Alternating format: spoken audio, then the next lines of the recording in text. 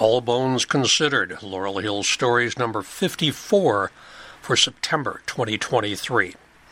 Hey, I know that song. Songwriters and interpreters at Laurel Hill.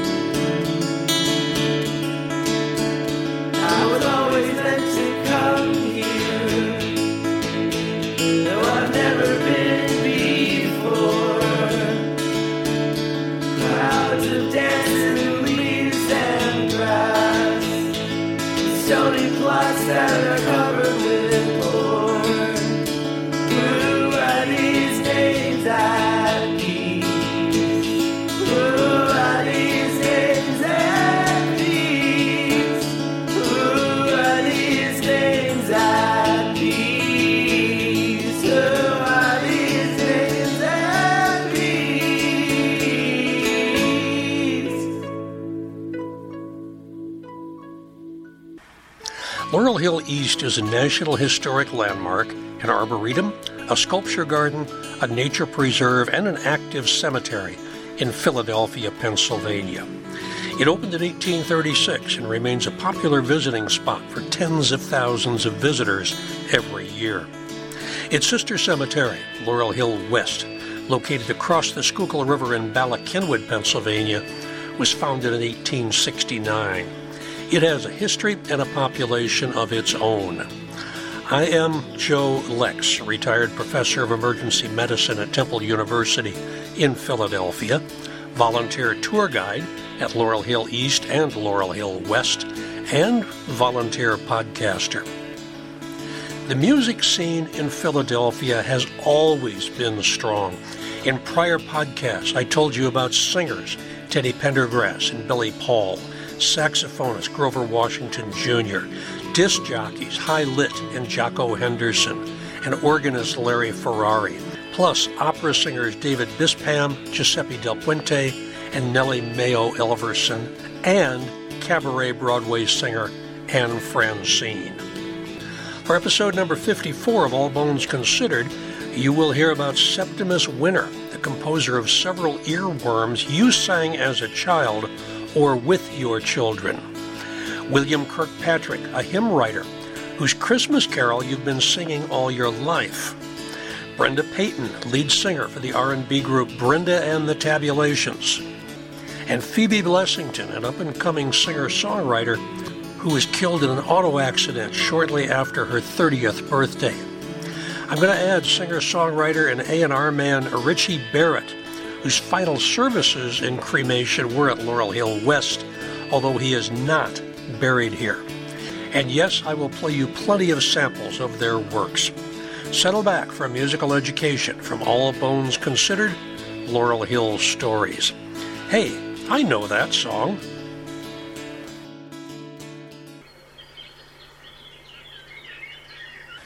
Pseudonyms, pen names, noms de plume.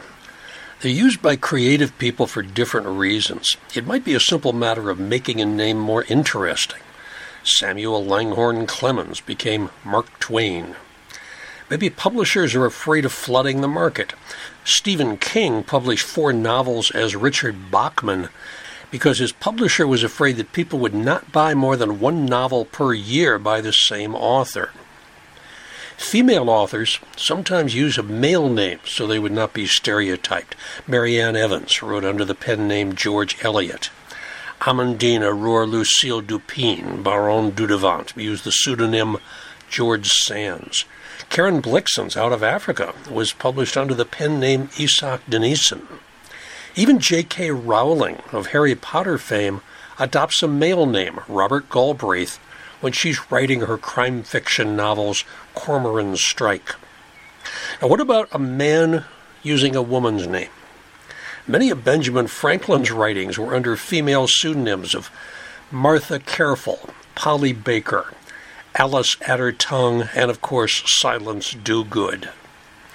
Sometimes publishing houses use ghostwriters for various series. Nancy Drew mystery books are published as though they were all written by Carolyn Keene. The Hardy Boys books are published as the work of Franklin W. Dixon. The Bobbsey Twins series are created to Laura Lee Hope, but numerous authors, male and female, were involved in each series. When it comes to music, many female composers publish their works using only their initials or a male pseudonym. Fanny Mendelssohn sometimes used her younger brother Felix's name when she published her compositions.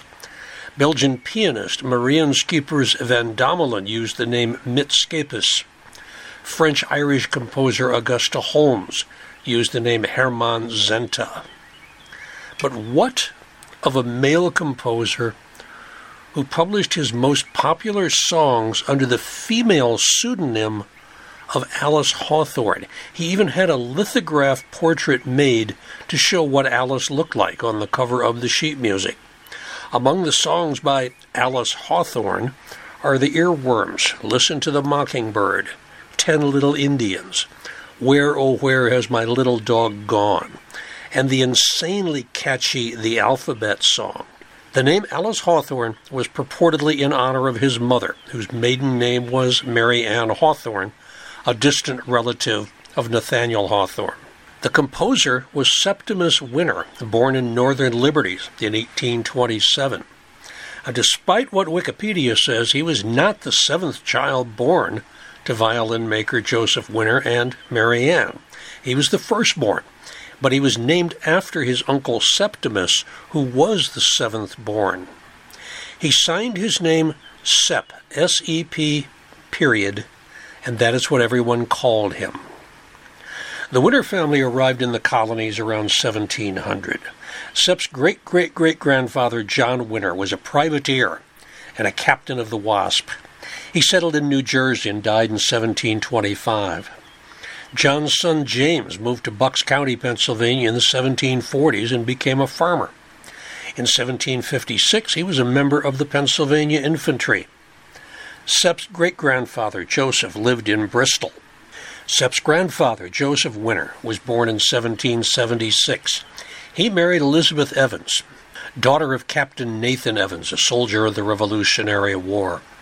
Joseph and Elizabeth had 7 children, including Joseph, Sep's father, and Septimus, Sep's namesake. Sep's father, Joseph, was an alcohol abuser. He made and repaired musical instruments. There were several moves for the family as Sep grew up. It's unclear if he had any schooling at all outside of the home until he attended a school in Wyoming Valley near Wilkes-Barre around 1839. The family moved back to Philadelphia in 1843, where Sep, at age 16, attended Central High School. It was still located on Juniper Street, facing Penn Square, or Central Square. He graduated in 1847. But it is also unclear if he took any lessons in music or composition. Well, after graduating from Central, Sep wasted no time. On 25 November 1847, he married Hannah Jane Geyer, 1827 to 1918, whom he had courted by writing poems. He and Hannah also had 7 children. Sep tried to make his living as a violin instructor. He's known to have had 10 students as early as January 1846, when he was still a junior in high school. He wrote and he published poems. He became involved with Graham's Magazine at the time that Edgar Allan Poe was editing it, and the two became friends. Sep's uncle William was also a friend of Poe's, and probably helped Sep get a poem published in Graham's while he was still in high school. The publisher George Rex Graham, 1813 to 1894, is interred at Laurel Hill East in Section K. In 1848, Sep opened a music studio at 7 Arcade East. I have not been able to figure out where that is in modern terms. He became a member of several music clubs, including the Musical Fund Society Orchestra, the Sicilian Music Society with a large chorus, and the Philadelphia Brass Band. His daughter, Emily Hawthorne Winner, was born on 27 August 1848. His income was initially limited. but it had improved in 1849. He took lessons from Leopold Mignon, and he wrote music every chance he got. He worked out his compositions on a violin rather than on a piano. The instrument he used had been made by his father using wood from Independence Hall during one of its many renovations. As he started to publish his own works in 1853, it was under the name Alice Hawthorne. Why he chose to publish under a woman's name has never been adequately explained beyond, "It was a tribute to my mother." It was in 1855, while Sepp was walking through downtown Philadelphia, that he heard an African-American street musician whistle a tune. Richard Milburn, known as Whistling Dick, played guitar and whistled on Philadelphia streets, busking for money. One of his entertainments was to imitate a mockingbird by whistling a particular melody. Winner took this melody and he wrote lyrics to it, and he published it as "Listen to the Mockingbird" through his own publishing company, Winner and Schuster. He listed the songwriting credits as "Melody by Richard Milburn," written and arranged by Alice Hawthorne. Mockingbird became one of the most popular songs of its time. Both Union and Rebel troops used it as a marching song during the Civil War, and Abraham Lincoln was particularly fond of it. He said, "It is as sincere as the laughter of a little girl at play." People danced to listen to the Mockingbird on the White House lawn the night after Robert E. Lee surrendered at Appomattox. Now, despite its upbeat feel, the song is a sad one. The singer is dreaming of his sweetheart, who is now dead and buried. The mockingbird that they used to enjoy together is now singing over her grave. "I'm dreaming now of Hallie, sweet Hallie, my sweet Hallie. I'm dreaming tonight of Hallie, for the thought of her is one that never dies. She's sleeping now in the valley, my sweet Hallie. She's sleeping tonight in the valley, and the mockingbird is singing where she lies. Listen to the mockingbird, listen to the mockingbird, for the mockingbird is singing o'er her grave. Listen to the mockingbird, listen to the mockingbird, still singing where the weeping willow waves." Sepp did not reap significant financial rewards from listening to the mockingbird. He quickly sold the copyright to another Philadelphia publisher, Lee and Walker, soon after its publication. One source says he sold it for $5. Another says $35. But after that, subsequent editions omitted Whistling Dick Milburn as the composer, and it gave the writing credit solely to Alice Hawthorne. It's only within the last few years this slight to Milburn has been recognized and remedied, and his name is back on the sheet music. Milburn sometimes worked for Sepp as an errand runner and as a barber. It is quite likely he never made a penny from writing the melody to Listen to the Mockingbird. During the last half of the 19th century, the sheet music for Listen to the Mockingbird sold more than 20 million copies in America and Europe before the emergence of recorded music. On recordings, it has sold another estimated 30 million copies. It has been turned into a quickstep, a waltz, a fantasia, a gallop, a polka, a polonaise, a quadrille, a barcarolle, a schottische, a march, a mazurka, a nocturne, a minuet, and a rondo. The song became ubiquitous. Singers started recording it as soon as 1891. Opera singer Alma Gluck recorded it in 1915.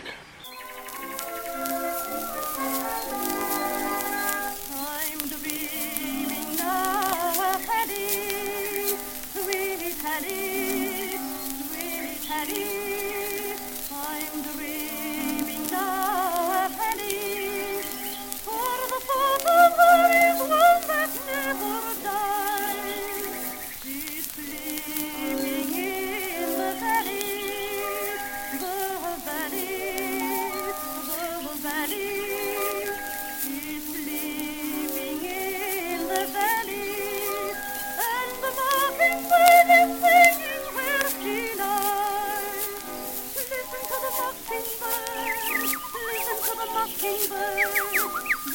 mockingbird still singing all her praise. Listen to the mockingbird, listen to the mockingbird, still singing where the weeping willow waves.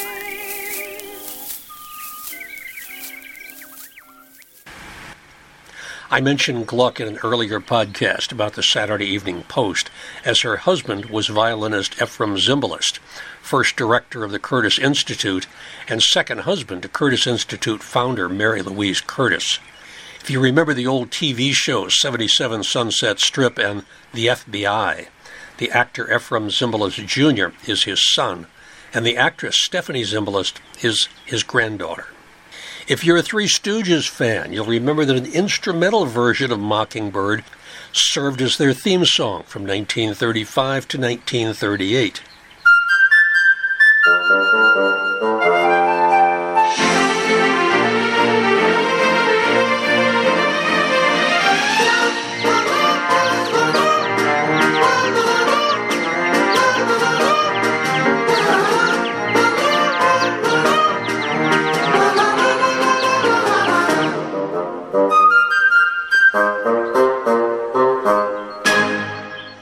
That is the first of two Three Stooges references today.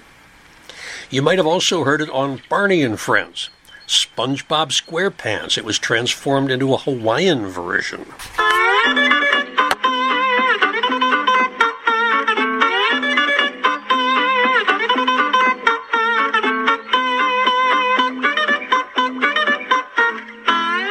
It was incorrectly used in the 2004 movie version of The Alamo when Billy Bob Thornton, as Davy Crockett, played this 1854 song on his fiddle in 1836. Even jazzmen picked it up. I have found recordings by Jimmy Dorsey, Woody Herman, and the man himself, Louis Armstrong. Bluegrass performers Ralph Stanley, Lester Flatt have recorded the tune. Hundreds of versions are available through Amazon.com. Publishers Lee and Walker, who obtained the song from Sepp for either $5 or $35, later estimated they made about $3 million from it. In 1854, Sepp started writing a series of music books for children, also as Alice Hawthorne.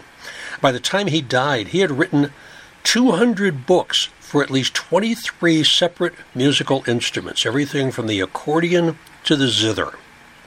In 1857, Sepp took on a new partner in Winner and Kirk Publishing at 110 North 8th Street. That's now the location of PennDOT Driver's License Center. Their first big seller was the Edwin Forrest Quickstep, named for Philadelphia's most famous homegrown actor. Edwin W. Kirk, his partner, is interred in the O section of Laurel Hill East. Edwin Forrest, alas, is not at Laurel Hill. It wasn't until 1858 that Sepp started publishing music under his own name, although he continued to use other names, including Percy Guyer. Remember that Guyer was his wife's maiden name. Mark Mason. Apsley Street. There's actually a road in Germantown called Apsley Street. And Paul Stenton. That was named after the nearby Stenton Avenue. Again, expanding his business, he moved the publishing house to 716 Spring Garden, where it stayed for the next 20 years. He must have wondered whether using his own name was a good idea when a local music critic launched into a review of his songs and suggested he would do better if he took Alice Hawthorne as his model. There is no record of Sepp Winner serving in the military when the Civil War broke out in 1861. He was 34 years old, but his father enlisted when he was 60. His musical contributions to the war effort included Wanted, a Substitute, The Substitute Broker, Grafted into the Army, not drafted, but grafted, He's Gone to the Arms of Abraham, Abraham's Daughter, or Raw Recruits may have been his biggest wartime hit. And although he was a staunch Unionist, he was not an abolitionist. It was during the war that he also got into deep trouble with one of his songs. 4 days after the Union Army defeated Bull Run on 21 July 1861, President Lincoln appointed the 35-year-old charismatic West Point graduate and Philadelphian George Brinton McClellan as commanding officer of the Army of the Potomac. A few months later, in November, McClellan was promoted to Commander-in-Chief of the Union Armies. You heard about McClellan's father, also named George, in All Bones Considered Laurel Hill Stories number 46, Fathers of American Medicine, Part 3, Some Ethical Dilemmas. Like Sepp, General McClellan was also opposed to abolition. But as a leader, he showed a consistent lack of initiative to move forward.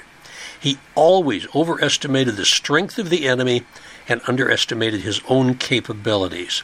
Newspapers took to calling him Mac the Unready and the Little Corporal of Unsought Fields.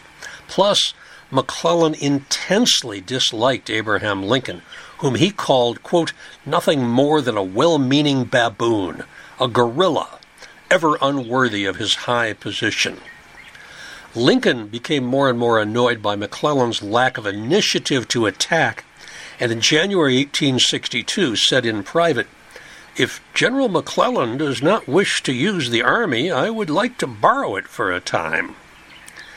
After a year of hesitations and hedges, Lincoln removed McClellan from his role as General-in-Chief, but left him in charge of the Army of the Potomac. Lincoln told War Secretary Stanton, "We must use what tools we have. There's no man in the Army who can man these fortifications and lick these troops of ours into shape half as well as he. If he can't fight himself, he excels in making others ready to fight." After McClellan's failure to pursue Lee after the Battle of Antietam, Lincoln had enough and removed him from command on 5 November 1862. He put Major General Ambrose Burnside in charge. A later historian summed up McClellan as merely an attractive but vain and unstable man with considerable military knowledge who sat a horse well and who wanted to be president. His charisma was undeniable, and many people clamored for his return to power after Burnside's disaster at Fredericksburg. On a chance trip to Washington, Sepp witnessed a stirring event. He saw and heard thousands of Union soldiers shouting, "Give us back our little Mac," at a rally. I find no evidence that Sepp Winner and George McClellan knew each other in Philadelphia, but it was clear where Sepp's sentiments lay when he composed and published under his own name the song called "Give Us Back Our Old Commander, Little Mac, the People's Pride." Within days, the sheet music had sold 80,000 copies, and soldiers of the Army of the Potomac were singing it during their day's work and around their campfires at night. Popular singer Julia Mortimer started singing it at her appearances at Ford's Theater. Lincoln, and especially Secretary of War Stanton, were infuriated. When Stanton finally had enough, he issued a general order that declared any performance of this song would be considered treason, and he authorized the arrest of anyone caught singing it. This was during the time when Lincoln had already suspended the writ of habeas corpus, so if you were arrested, you didn't even have the right to have your incarceration reviewed by the court.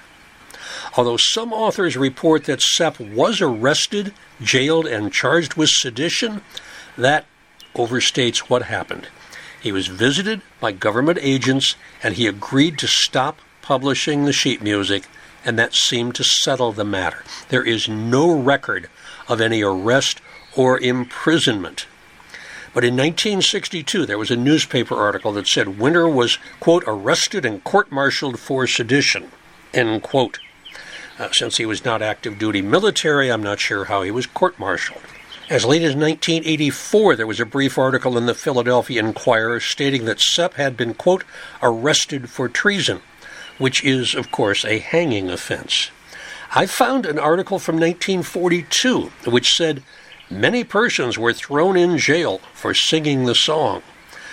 But if you look at newspapers from 1861 to 1865, there is no mention of the song, and the only time I could find Sep Winner's name was in ads for his music studio and his publishing business. Between 1863 and 1865, Sep published 39 new vocal and instrumental compositions, 29 under his own name, 10 as Alice Hawthorne, including Down Upon the Rappahannock, Comet Waltz, Sunshine Polka, Drummer Boy's March, and Greenback Quickstep. He got a new lithographer for his sheet music cover, George Swain. Swain is interred at Laurel Hill East in Section L. In 1864, his next hit had nothing to do with the war. It was a folk song he borrowed from the large German population in Philadelphia.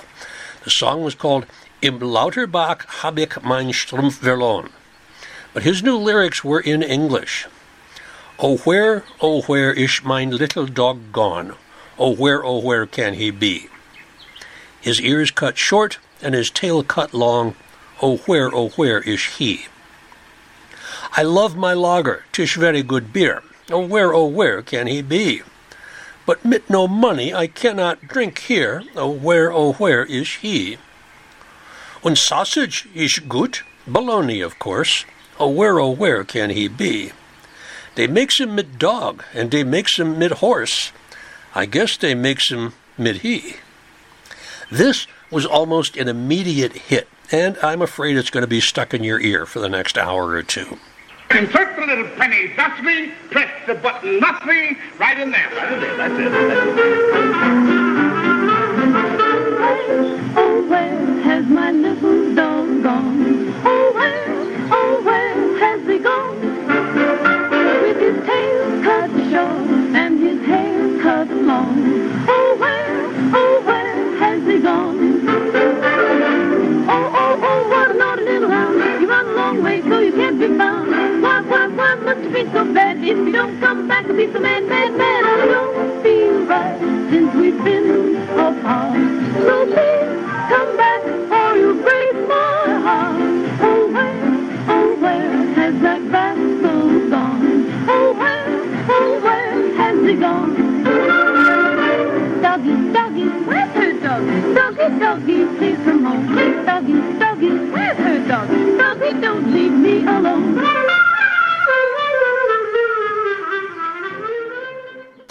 He started publishing a magazine called The Musical Journal under his Alice Hawthorne persona. It was an attempt to break into the lucrative women's magazine market, but with an emphasis on music rather than on fashion or recipes. He also contributed one song monthly to the popular Peterson's magazine.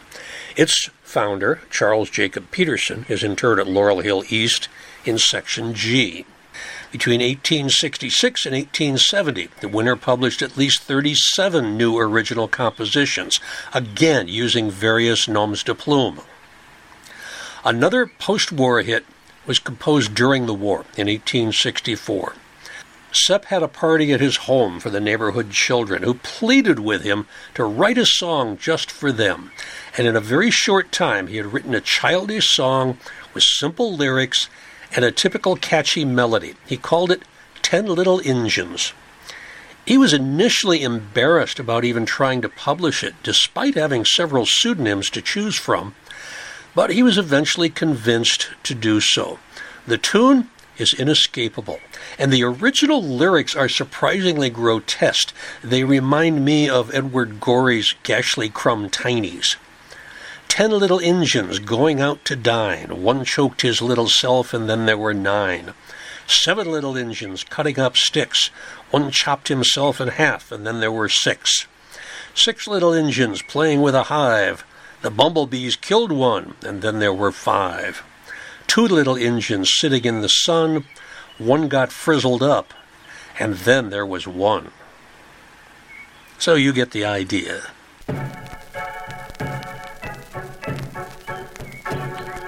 One little, 2 little, 3 little Indians, 4 little, 5 little, 6 little Indians, 7 little, 8 little, 9 little Indians, 10 little Indian boys.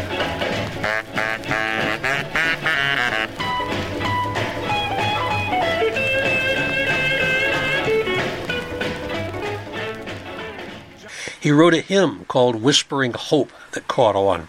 In fact, as late as 1961, it was listed as the fourth most popular hymn in the United States, following Amazing Grace, How Great Thou Art, and Old Rugged Cross. And it finished ahead of Rock of Ages. In the 20th century, everyone from Pat Boone to Charlie Pride has recorded Whispering Hope. Wait till the darkness is over. Wait till the tempest is done. Hope for the sunshine tomorrow. After the shower is gone.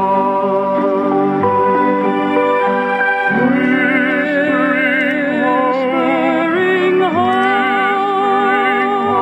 oh how welcome my voice, making my heart in its sorrow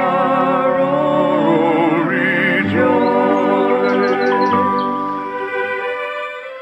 I have one more Sep Winner song to share with you, although I can't tell you exactly when it was written. After all, the man wrote nearly 2,000 songs in his long life.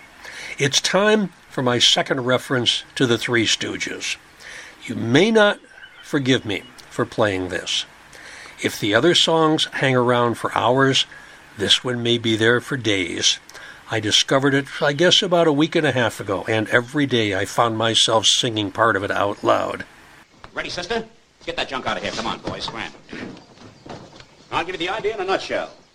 B-A bay, B-E-B, B-I dicky by, B-O bope. I'll give you the correct demonstration. Cutie pie, pound those horse teeth. B-A bay, B-E-B, B-I bicky by, B-O bo, bicky by bo, B-U boo, bicky by bo boo.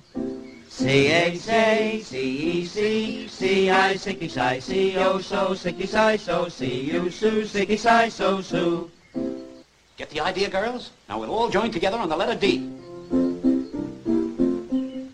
D-A-day, D-E-D, D-I dicky di, D-O-do, dicky di do, D-U-do, dicky di do do. F-A-F-A, F-E-B, F-I bicky bi, F-O-Bo, bicky bi bo, F-U-boo, bicky bi bo boo. G-A-J, G-E-G, G-I dicky di, G-O-Jo, dicky di do, G-U-Ju, dicky di do do. La-da-da-da, F-J-A, H-E-E, H-I hickey hi, H-O-Ho hickey hi ho, H-U-Hoo hickey hi ho hoo. J-A-J, J-E-G, J-I jicky ji, J-O-Jo jicky ji jo, J-U-Do jicky ji jo jo. K-A-K, K-E-T, K-I kicky kai, K-O-Ko kicky kai ko, K-U-Koo kicky kai ko koo.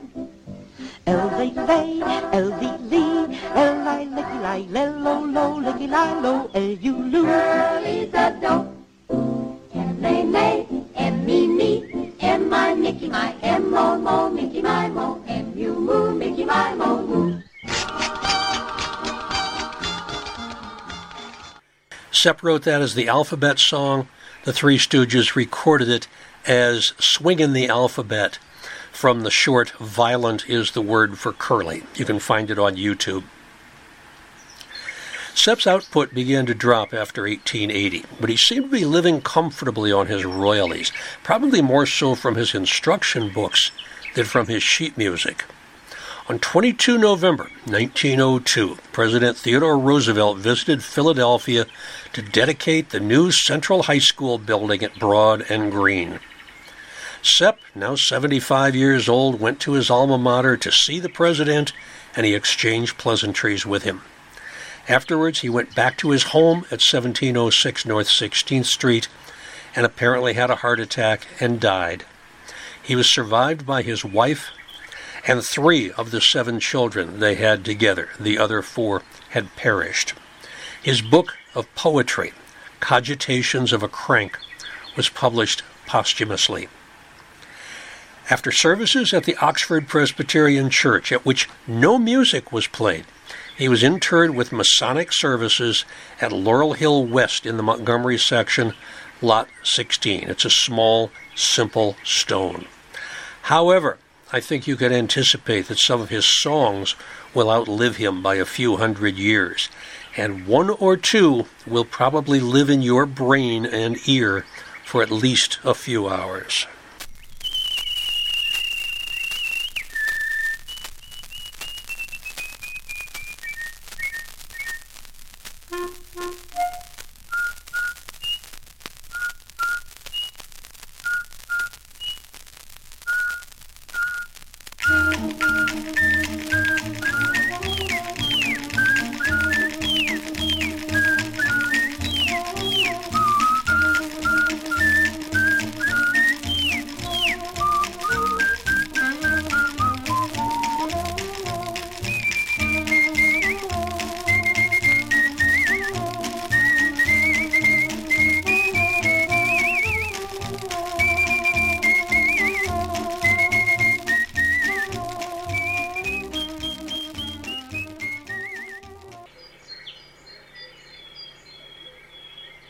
Here is your musical trivia question for the day. What two popular Christmas carols were written in 19th century Philadelphia? Philip Brooks, 1835 to 1893, was an Episcopal priest and rector of the Church of the Holy Trinity, which was designed by Laurel Hill East architect John Notman and is located on Rittenhouse Square. When the Civil War ended in 1865, Brooks took a sabbatical to the Holy Land, and he was inspired by a visit to Bethlehem. 3 years later, he was looking for something fresh to present at Christmas time, and he jotted down a poem which became the lyrics to O Little Town of Bethlehem. The church organist, Louis Redner, 1831 to 1908, added the music. Both men thought the song would be forgotten after the holy season was over. It wasn't. In my own rather modest collection of Christmas music, I have more than 55 versions, everyone from Mahalia Jackson and Sister Rosetta Tharpe to the Heath Brothers and Elvis Presley. Alas, Brooks finished his career in Boston. He's interred at Mount Auburn in Cambridge. Redner is buried in Philadelphia, but he's at Mount Moriah Cemetery. Sister Rosetta Tharpe, the mother of rock and roll, is interred at the little-visited Northwood Cemetery on West Oak Lane in Philadelphia. And the Heath brothers, Percy, Jimmy, and Tootie, they all grew up in North Philadelphia. The Laurel Hill Christmas Carol connection is William James Kirkpatrick, an Irish-born American hymn writer who produced and published more than 1,000 gospel hymn songs and over 60 hymnal books. Many became standards, and one, Away in a Manger, became a beloved Christmas carol. Kirkpatrick was born in the parish of Aragall, Keerogue, County Tyrone, Ireland, to a schoolteacher and musician, Thomas Kirkpatrick, and his wife, Elizabeth Story. The family immigrated to Philadelphia on 5 August 1840, living first in Duncannon, Pennsylvania. Duncannon is in Perry County. It's close to Harrisburg and Carlisle. From 1904 until 1988, it was the home for Lightning Guider sleds, and the Appalachian Trail runs through the town, mainly along North High Street. William did not accompany his parents on the initial immigration, as he was too young, and they wished to be settled before bringing him to America. Elizabeth did, however, give birth to a daughter on the ship in transit. William was exposed to and given formal training in music at a very young age. In 1854, at age 16, he moved to Philadelphia to study music and carpentry. It was here that he studied vocal music under Professor T. Bishop. Kirkpatrick was a versatile musician. He played the cello, the fife, flute, organ, and violin.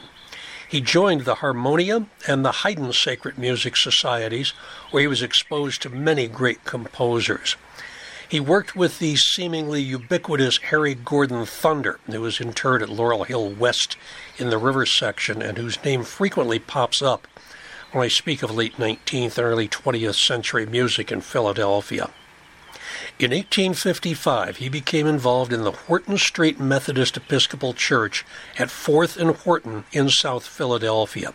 It had opened in 1842. He served in the choir and he taught Sunday school. Beginning in 1858, Kirkpatrick worked with A.S. Jenks, 1820 to 1875, Laurel Hill East, Section 9, who helped him publish his first collection of hymns, Devotional Melodies, in 1859. His involvement with the Harmonious Society introduced him to another man, Dr. Leopold Mignon, under whose tutelage he devoted himself primarily to the study of music, focusing on theory and composition. You heard me mention Mignon when I talked about Sep Winner earlier in the podcast, and although he is not buried at Laurel Hill and has no entry in Find a Grave, Mignon's 1873 obituary said he was to be interred at New Cathedral Cemetery in Philadelphia. In 1861, at 24, William Kirkpatrick married Susanna J. Doak. The next year, they had a son. The Civil War had started, and not long after the marriage, he enlisted in the 91st Regiment of the Pennsylvania Volunteers as a fife major. During the Revolutionary War, music was supplied almost exclusively by the Fife and Drum Corps, but in peacetime, soldiers had formed brass bands and the fife had almost disappeared. It was an excellent instrument for marching in wartime, since its piercing sound could travel a great distance and its small size made it portable.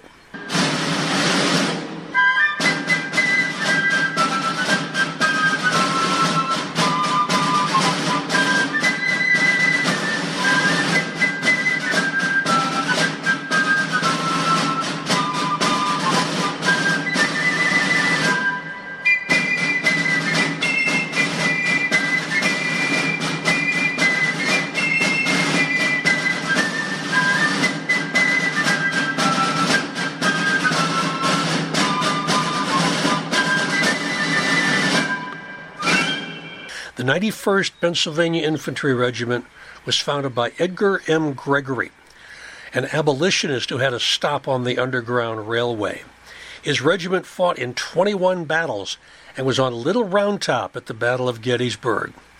The regiment was also present at the surrender of the Army of Northern Virginia at the Appomattox Courthouse. General Edgar Gregory and his wife were interred at Laurel Hill East, Section 16. After mustering out in October 1862, Kirkpatrick returned to Philadelphia and supported his family by working as a carpenter. Over the next 11 years, he was elected lead organist for the Ebenezer Methodist Episcopal Church, studied the pipe organ, continued in vocal lessons, and began publishing more and more hymns. Inspiration for many of his hymns came from daily experiences. Kirkpatrick participated in many of the camp meetings that the Methodist churches conducted, and often led the music portion of the meeting. He enlisted the help of soloists and other musicians to perform for the attendees. During one of these meetings, he was saddened by his observation of a soloist who would perform the required songs and then leave without staying to hear the preacher. William feared that this young man did not really know Christ, and so he began to pray that God would somehow get a hold of the soloist's heart. One evening while he was praying, a song began to form in his mind. He quickly jotted down the lyrics and asked the soloist to sing the song that night. The song apparently touched the young man's heart. He stayed and listened to the message, and when the preacher gave the altar call at the end of the night, the soloist got up and went to the front of the tent and accepted Jesus into his heart.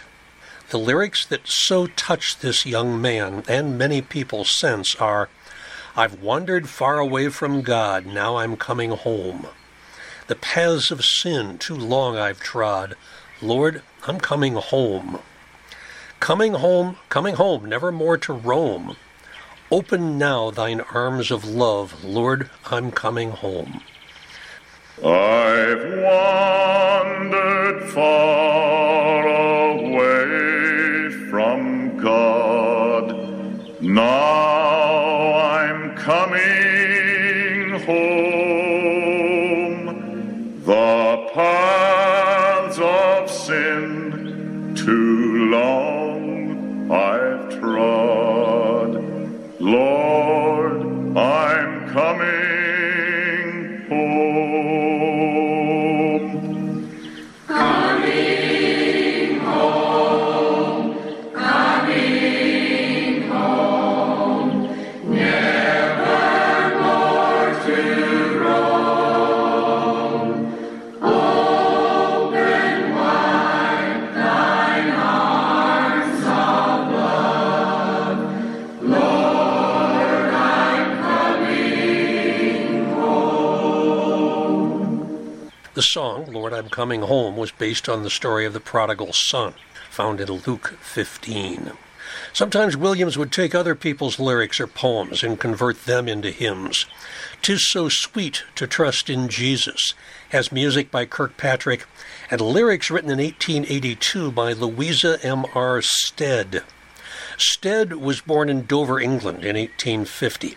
She converted to Christianity at the age of 9. In 1871, at the age of 21, she immigrated to the United States and resided in Cincinnati. That year, she attended a camp meeting in Urbana, Ohio, where she felt the call of God to be a missionary to China, a call she had previously felt in her teenage years. But due to her health, she was unable to travel. 4 years later, she married and moved to New York City, where she had her daughter Lily. When Lily was 4 years old, Stead and her family visited the Long Island Sound when they heard the frantic sounds of a drowning boy. Stead's husband jumped into the sound as an attempt to save the child, but tragically both died in the incident before both Stead and her daughter's eyes. It is believed that this disaster provided the inspiration for the lyrics of the song, "'Tis So Sweet to Trust in Jesus." 'Tis so sweet to trust in Jesus, just to take him at his word, just to rest upon his promise, just to know that it was said by God. Oh,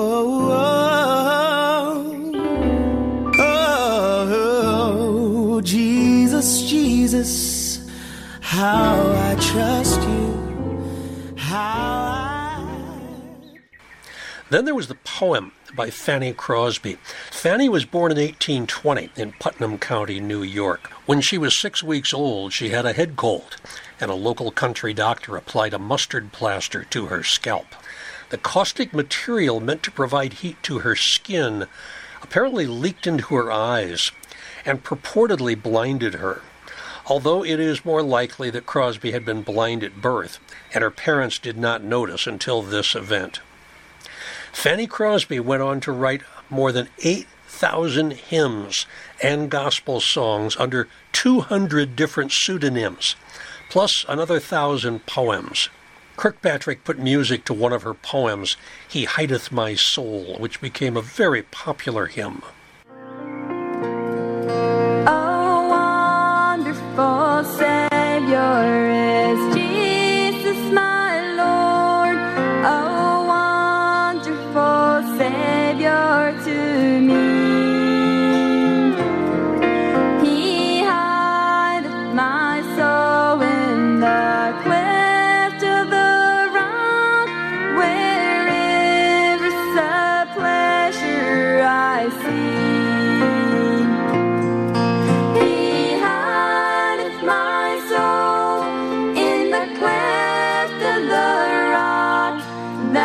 Shadows a dry, thirsty land.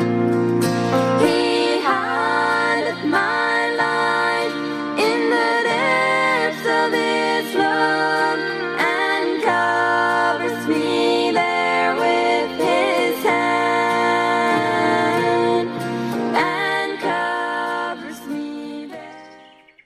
It was also during this time that he was introduced to John R. Sweeney, 1837 to 1899. He's buried in Chester, Pennsylvania. They soon became music partners.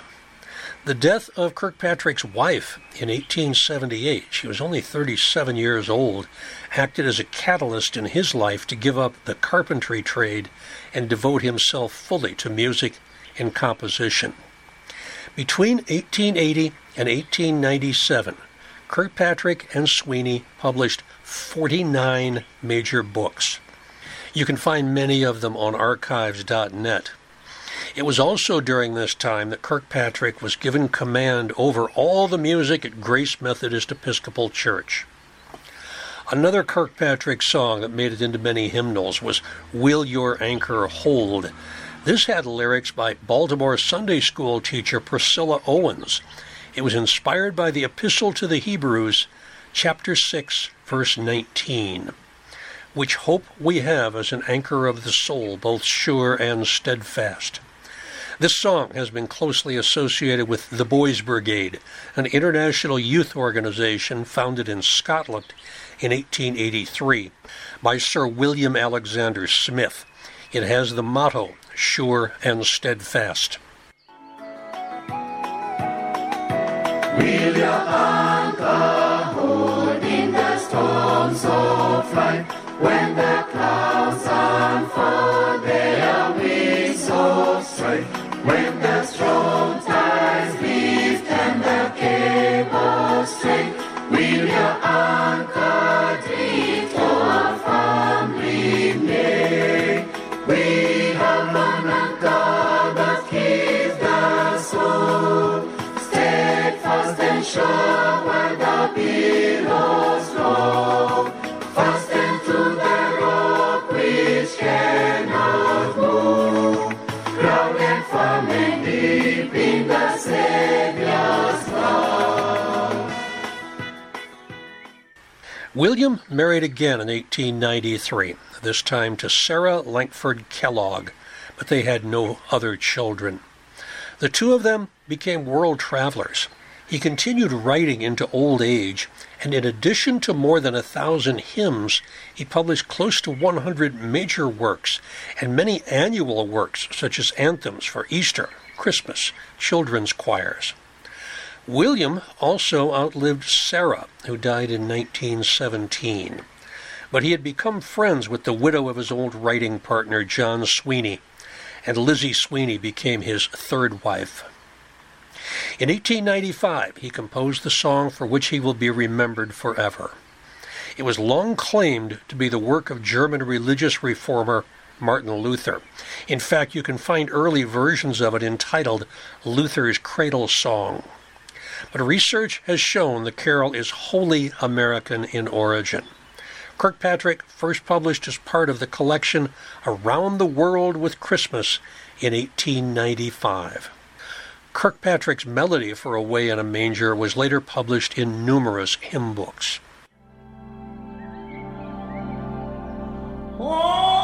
Away in the manger, no cream for his babe, the little Lord Jesus laid down his sweet head. The stars in the heaven looked down where he lay. The little Lord Jesus asleep in the hay.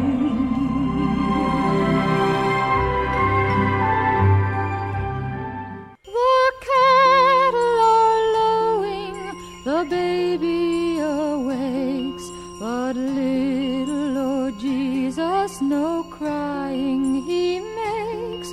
I love thee, Lord Jesus, look down from the sky and stay by my cradle till morning is nigh.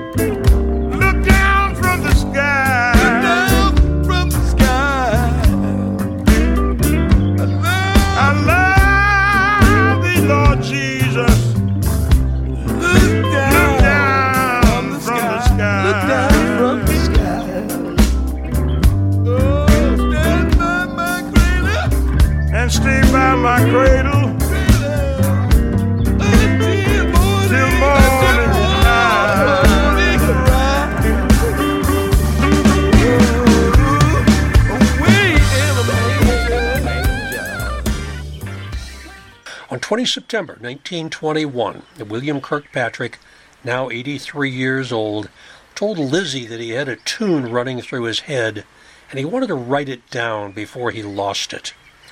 Lizzie went to bed, but she awoke in the middle of the night to find that he was not there.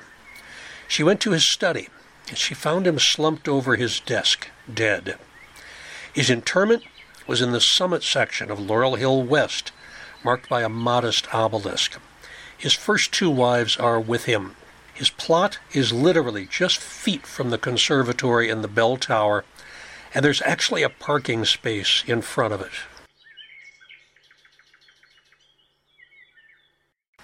A reminder, if you like the podcast, if you like All Bones Considered, Laurel Hill Stories, and Biographical Bites from Bala, tell your friends, leave a review at Apple Podcast.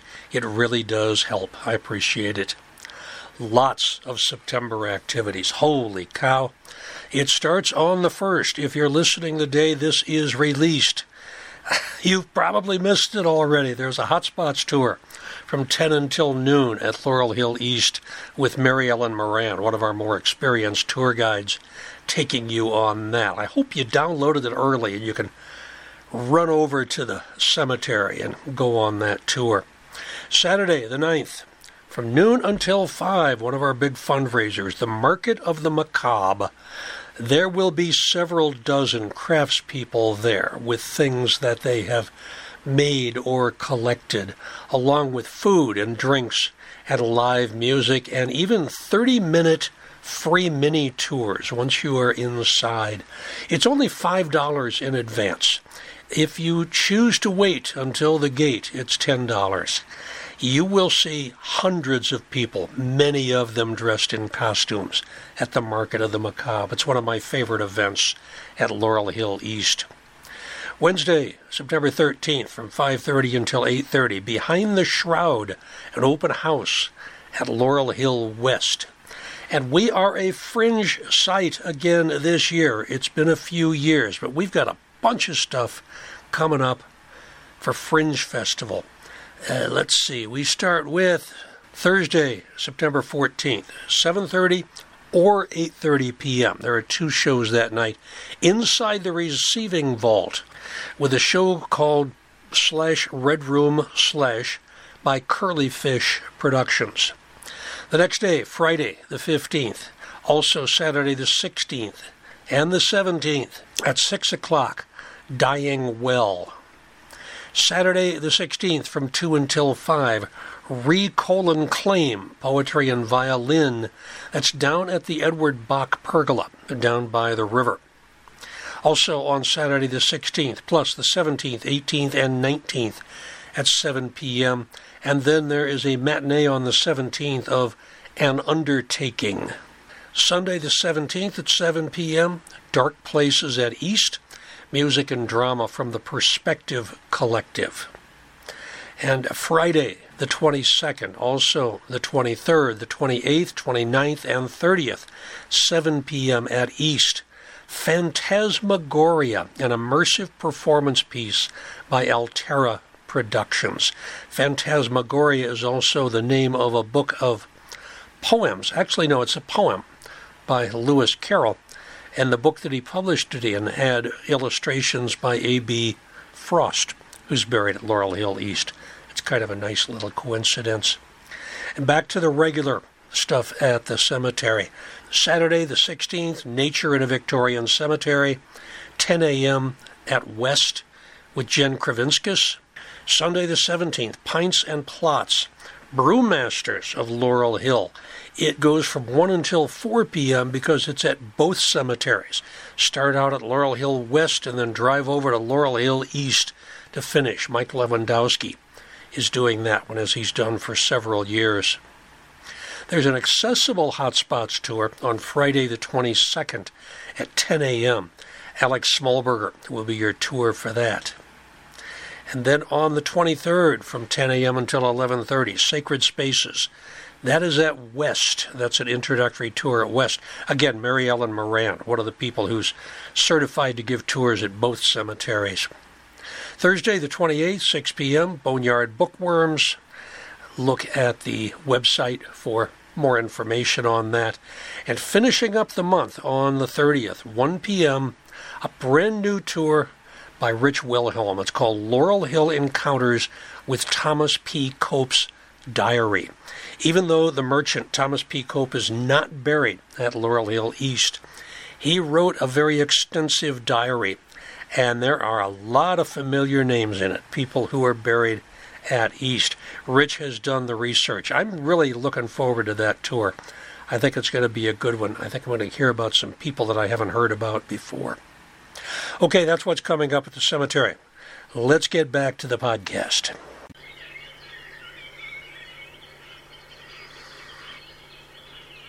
Gilda Woods had an ear for music.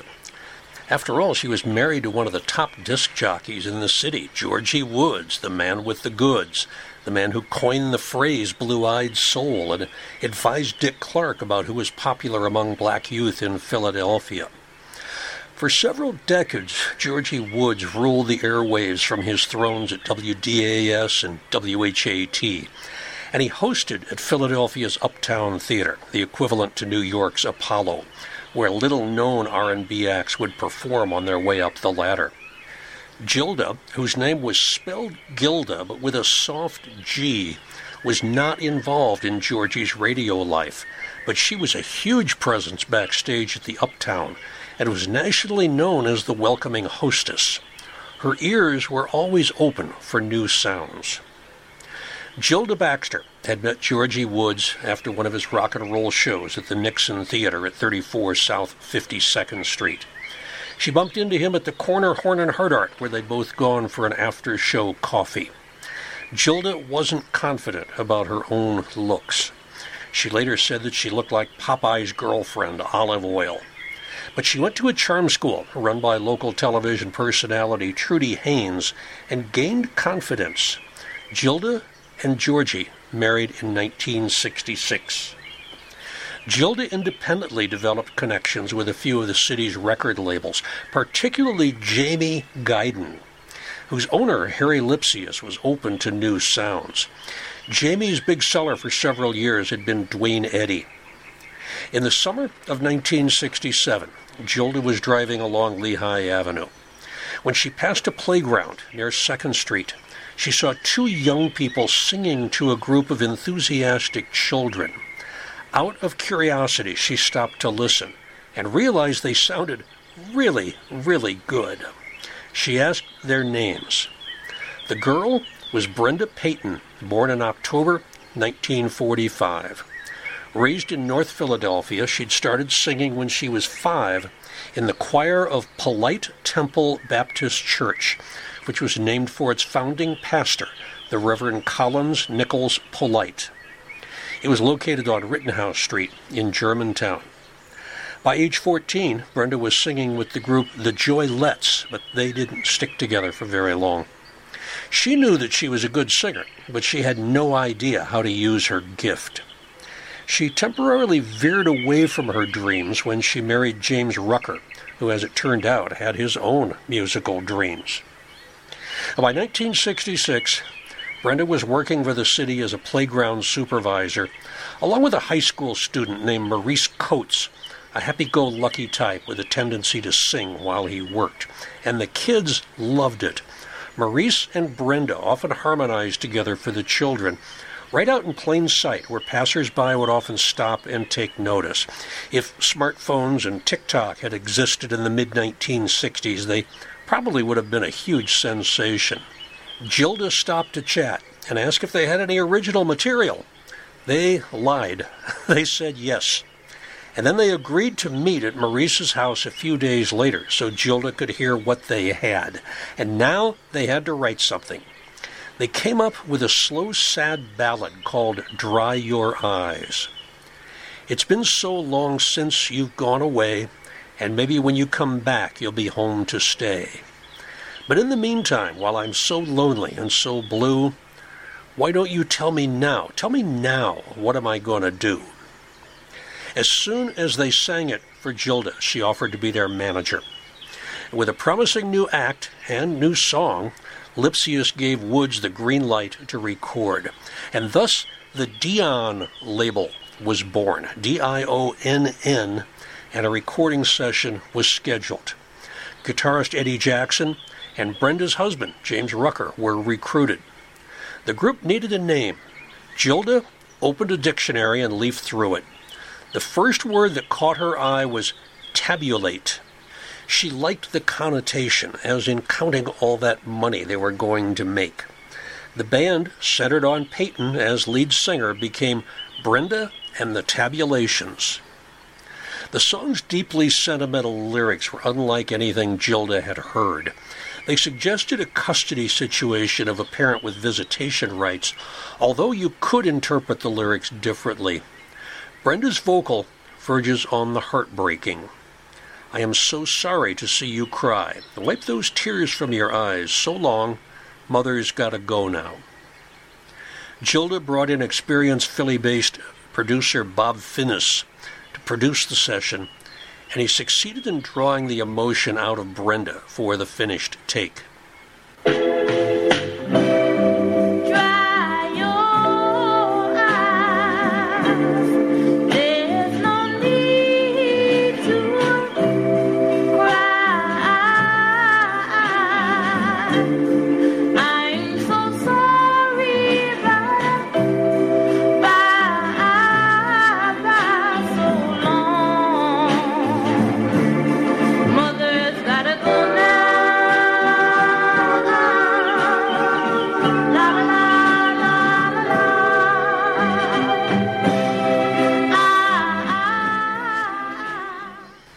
Dry Your Eyes became a top 10 R&B hit in the spring of 1967.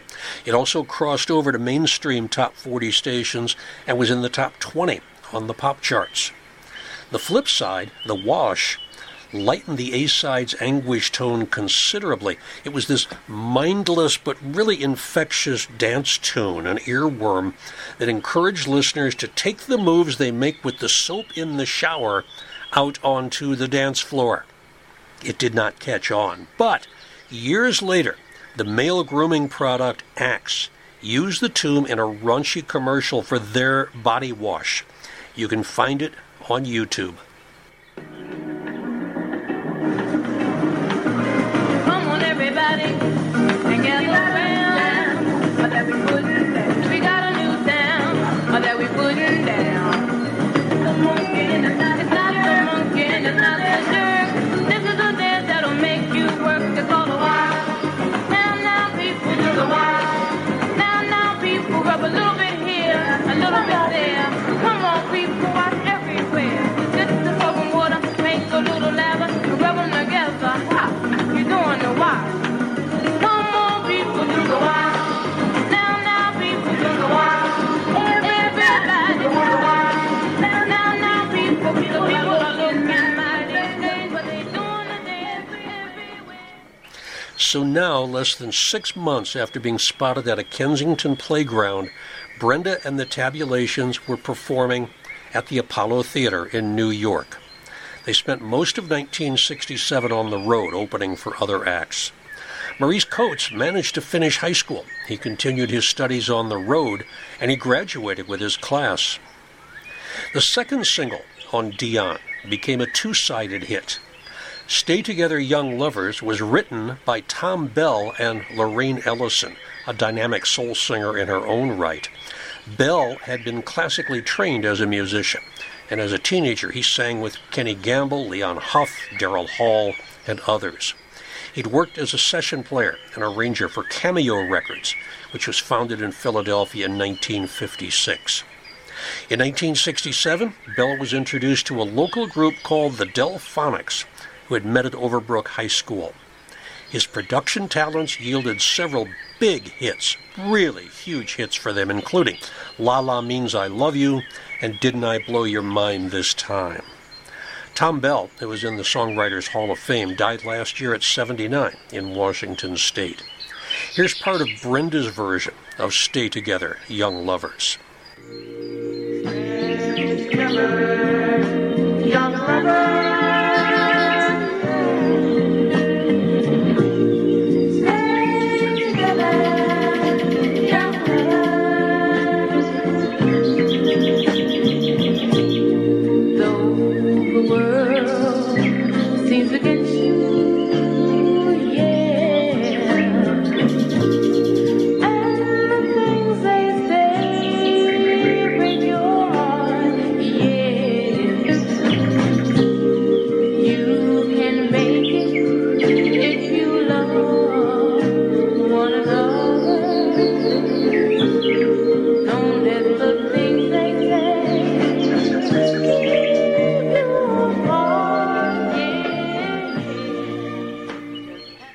Stay Together was coupled with Who's Lovin' You from Smokey Robinson's catalog of creations. That song made it to Keith Richards' Desert Island Discs when he was interviewed on BBC 4 in 2005. When I had you near, I treated you bad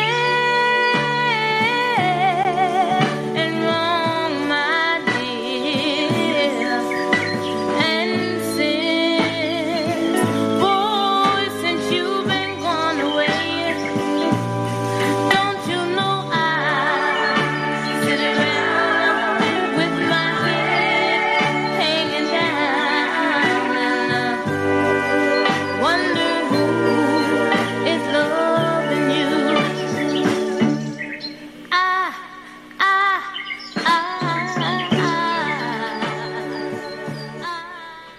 These early tabulation tracks stood apart from most of the highly structured soul productions coming out of Philadelphia and other big eastern cities at the time.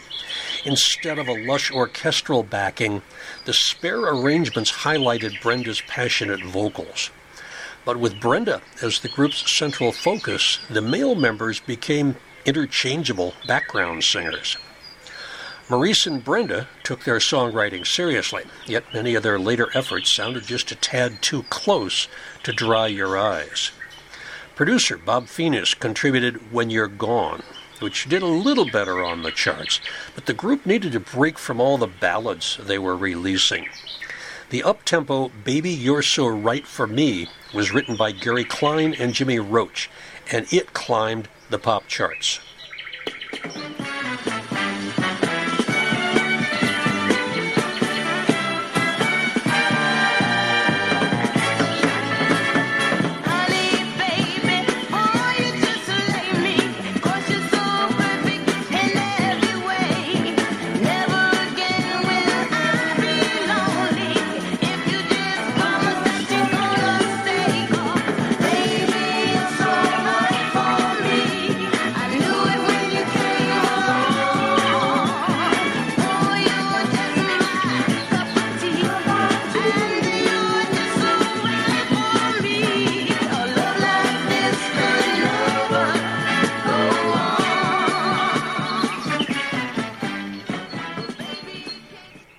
R&B stations preferred the flip side, Phoenix's To the One I Love, which was yet another ballad.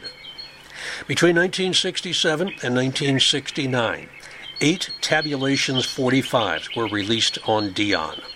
But for reasons of her own, Gilda Woods dissolved the label. The Jamie/Guyton Group replaced it with a new imprint, Top and Bottom Records, and with that switch there were several shakeups. Rucker became harder to work with as his wife's public recognition was rising, and the others led by Coates shut him out of the group. Singer Bernard Murphy and drummer Jerry Jones came on board to replace him. Their first top and bottom single, The Touch of You, was written by Jones and Jackson. It appeared in early 1970. This was the group's strongest seller since Dry Your Eyes. The touch of you, the touch of you, it's driving me out of my head, oh boy, out of my head. What a touch from a little hand can do, especially coming from you.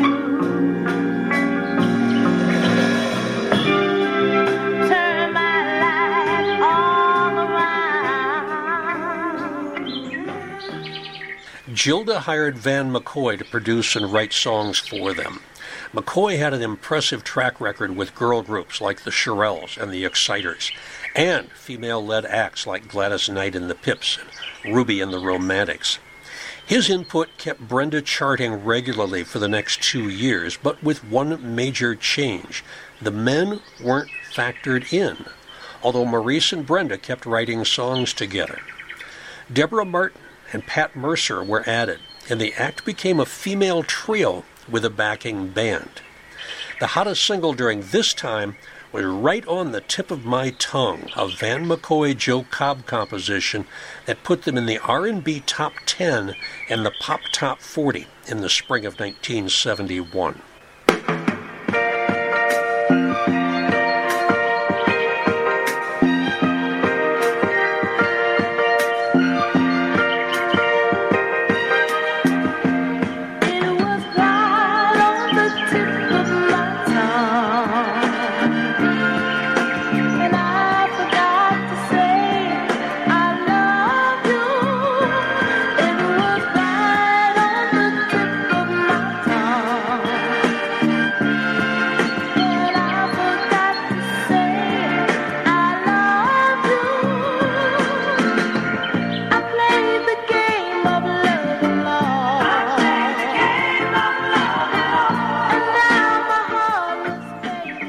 Brenda Payton remained a part of the music scene into the late 1970s, even adapting to the disco movement mid-decade under the constant guidance of Gilda Woods. McCoy composed and produced one minor hit for Epic in 1973, One Girl Too Late.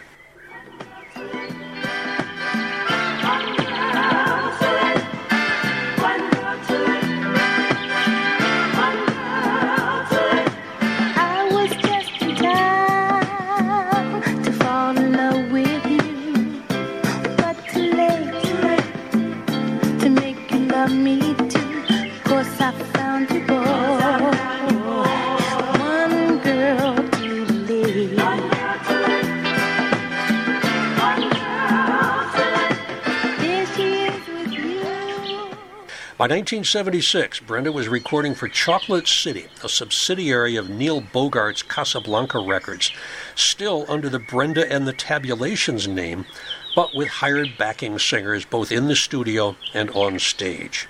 She charted 2 singles on the soul charts, which had been the R&B charts, including I'm a Superstar in 1977.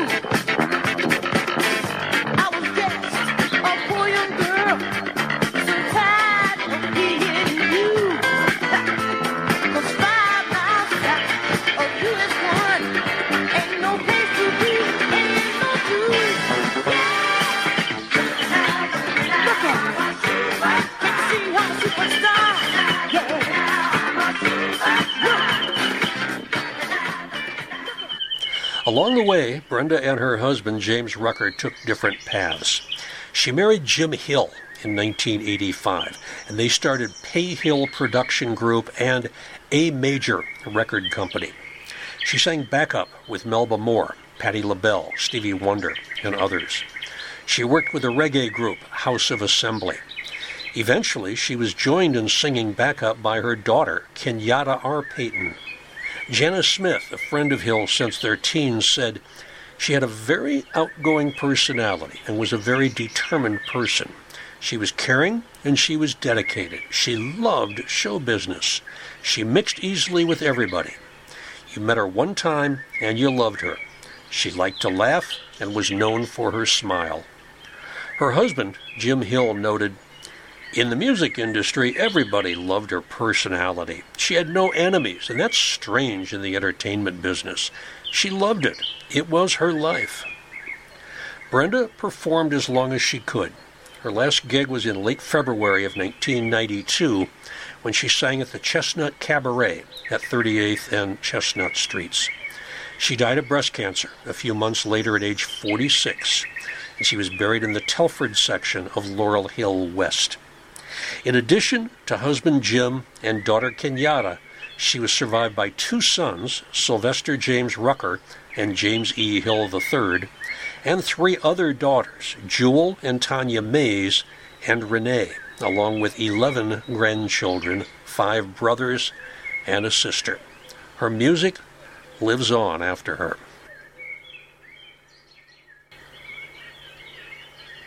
Just how much of a Beatles fan are you? How well do you know your deep cuts? Does this sound familiar?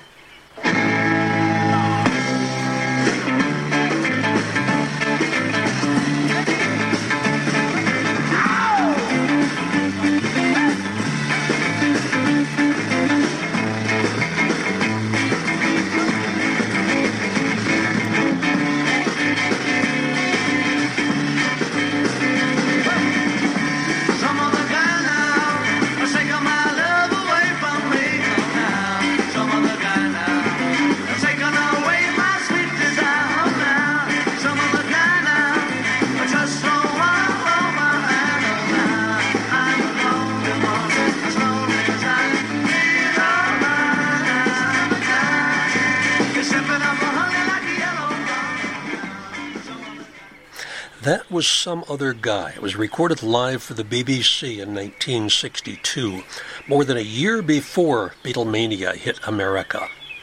The tune was co-written by Philadelphian Richard Barrett, who was going by Richie at the time. The other writers were two giants, Jerry Leiber and Mike Stoller. Hound Dog, Jailhouse Rock, Kansas City. They had more than 70 chart hits. Richie's version of his own song might remind you of Ray Charles doing What I Say.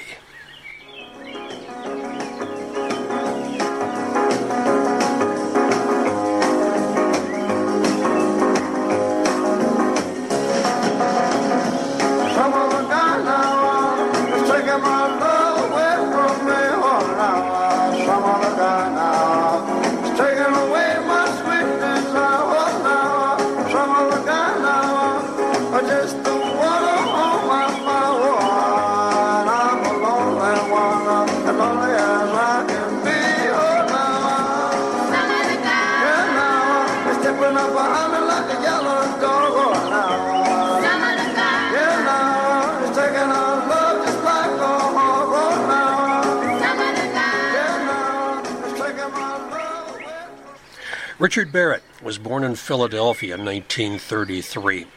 In the early 1950s, as a teenager, he sang with an R&B harmony group called The Angels. And he was multi-talented. In addition to a fine singing voice, he also danced and choreographed. And he was learning how to arrange music. But he couldn't make a living writing and playing in Philly. So around 1952, he headed to New York City, where he squeaked by as a laborer during the day, primarily in landscaping, and he tried to find paying music gigs in the evening. At a party, he crossed paths with a local quartet called the Dreamers, and he talked about joining them. He offered them a song that he'd written, Summer's Love. The Dreamers liked the song so much they added Barrett to their lineup just so they could get it. There was a quick name change to the Valentines, and that seemed to jumpstart their new configuration, and the quintet began getting noticed locally. About this time, Raul Sita, the pianist and the leader of the Harptones, who were the first doo-wop group to have a full-time arranger, had hit the charts with A Sunday Kind of Love, The Shrine of St. Cecilia, What Will I Tell My Heart? Raul took a liking to the Valentine sound. He arranged an audition for them with Monty Bruce, who was starting up a label called Bruce Records. The session yielded a recording of Summer's Love, but Bruce was unable to release it, although it did get airplay from Harlem-based jazz DJ and former big band leader Willie Bryant, who is known as the Mayor of Harlem. Bryant's musical career had included time working with Bessie Smith in her 1934 Chocolate Review. At one time, members of his band included Teddy Wilson, Cozy Cole, Benny Carter, Ben Webster, and Taft Jordan. Bryant also occasionally emceed at the Apollo Theater in Harlem. With Bryant pushing their music on air, the Valentines built up a following in Harlem, and they got a single released of a new version of Summer's Love, backed with Tonight Kathleen, on Old Town Records in November of 1954. Despite its popularity on the radio, the official release of Summer's Love never charted. But Tonight Kathleen extended the local popularity that Summer's Love had already earned the quintet.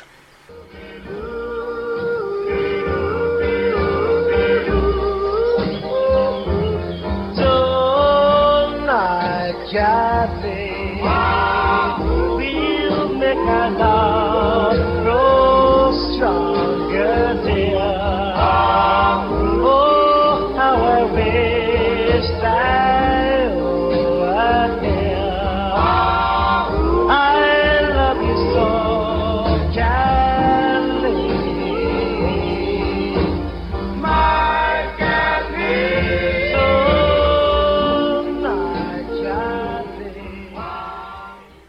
The group's next stop was with George Goldner's Rama Records, another relatively new label, but one that had better funding and distribution. Goldner had started in the late 1940s, releasing Latin big band recordings by Tito Puente, Joe Loco, Machito, and others. When big band music fell out of favor, he was ready to switch. Rama's third release was a one-hit wonder by the Crows called G. This was at a time when a cappella and doo-wop groups were naming themselves after birds: the flamingos, the robins, the orioles, the penguins, and many, many more. Purportedly, they were paying tribute to bebop pioneer Charlie Parker, whose nickname was Yardbird, or more simply, Bird. What surprised Goldner was how many white teenagers bought copies of G at a time when music was thought to be racially segregated. In fact, before the terms rhythm and blues and soul music were created, music like this was literally called race records. The Valentine's debut Rama release, Lily Maybell, co-authored by Barrett, was issued in the fall of 1955. It was picked up by DJ Alan Freed, who turned it into a regional hit that in turn transformed the Valentines into stars in Harlem.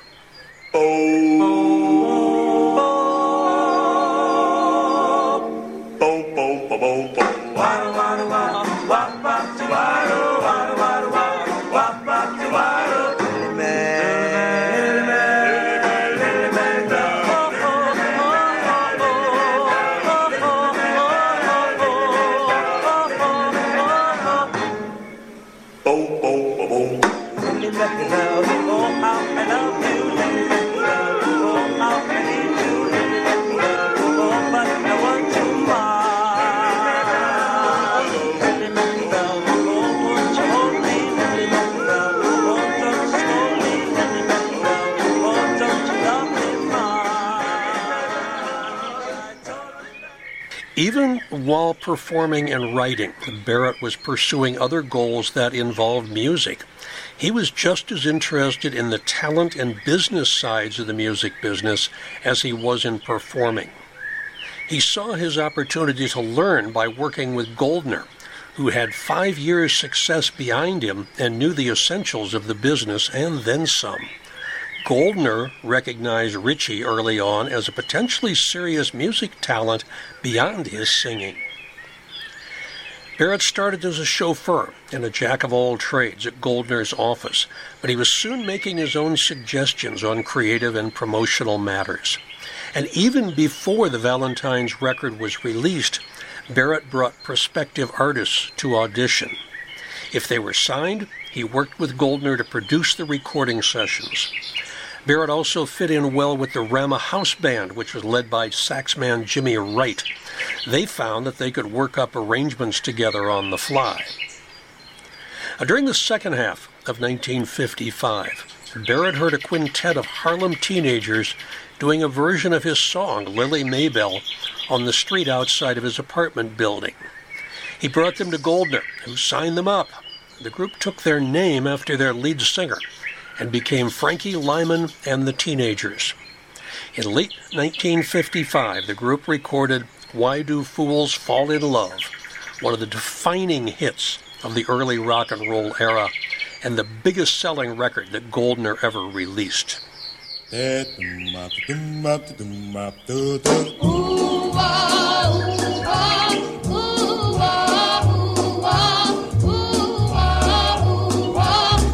do fools fall in love? Why do birds sing so gay? And love is no way to say. Why do they fall in love? Why does the rain fall from up above? Why do fools fall in love? Why do they fall in love? Love is a losing game, and love can be. Meanwhile, Barrett and his Valentines enjoyed a second local hit in the spring of 1956 with Woo Woo Train, but their fortunes were clearly on the wane. The group released 2 more singles without success in 1956.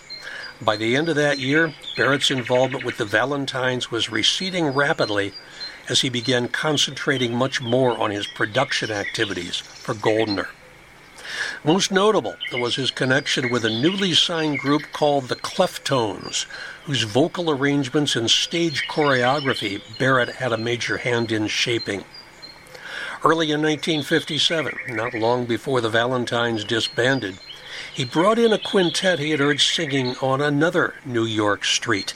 They went under the name of the Chantels. Barrett became their manager and producer, and their second release, Maybe, was a huge hit, and it sold more than 1 million copies.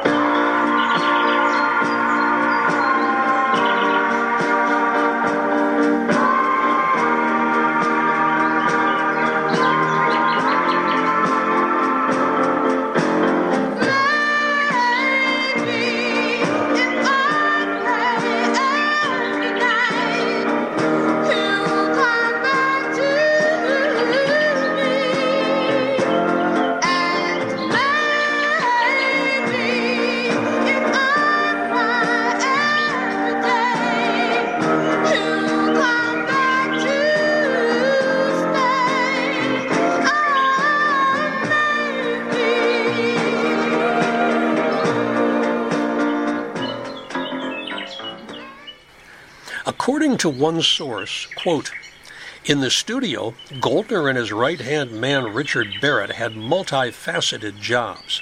Find the right key and the groove for a song. Collaborate with the musicians to create a head arrangement. Head arrangement is one that's not written down. Encourage and control young, often inexperienced singers during their maiden visits to the recording studio. Oversee the vocal balance by placing the singers at the proper distance from the microphone.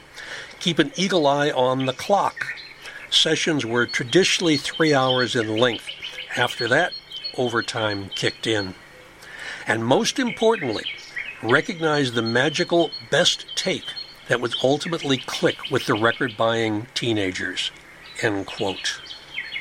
Richie Barrett made one more major discovery, this time for Roulette Records, a successor to the Rama, G, End, and Gone labels, formed by Goldner's partner Morris Levy, who was a co-founder of the jazz club Birdland and deeply involved with the Mafia.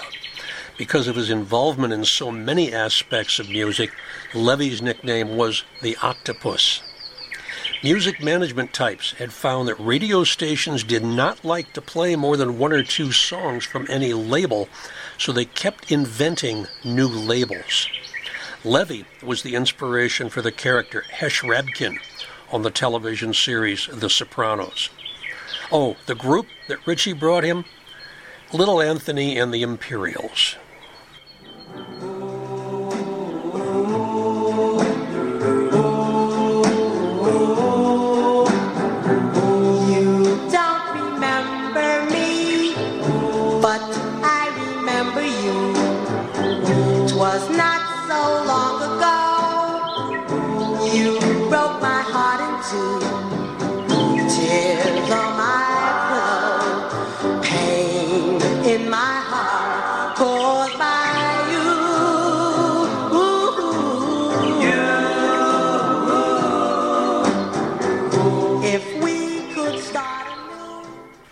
Maybe you've seen the 1998 film Why Do Fools Fall in Love?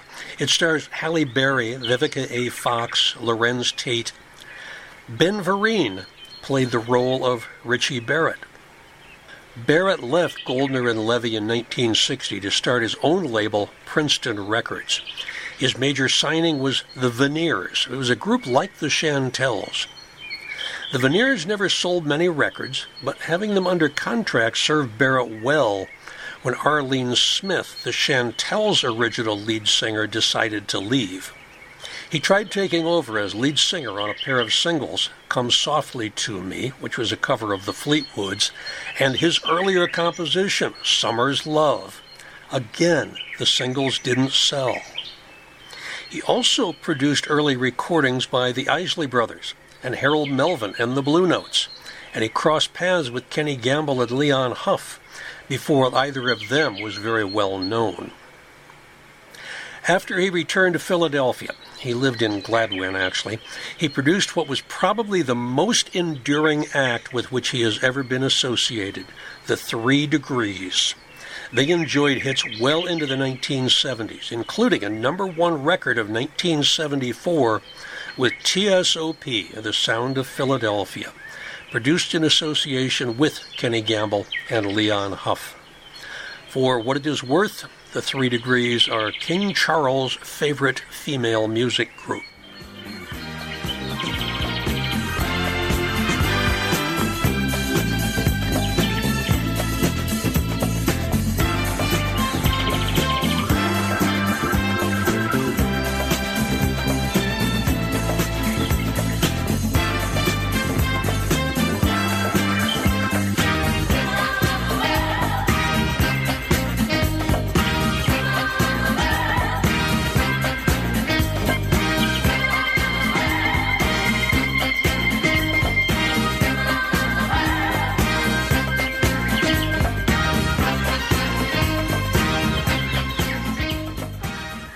If you want to see that music put to good use, go to YouTube and put in TSOP and Soul Train and watch the dancers come down the line with that music in the background. What a treat. In 2006, at age 73, Richard Richie Barrett died of pancreatic cancer at Pennsylvania Hospital. His final services and cremation occurred at Laurel Hill West, but I do not know the final resting places of his ashes.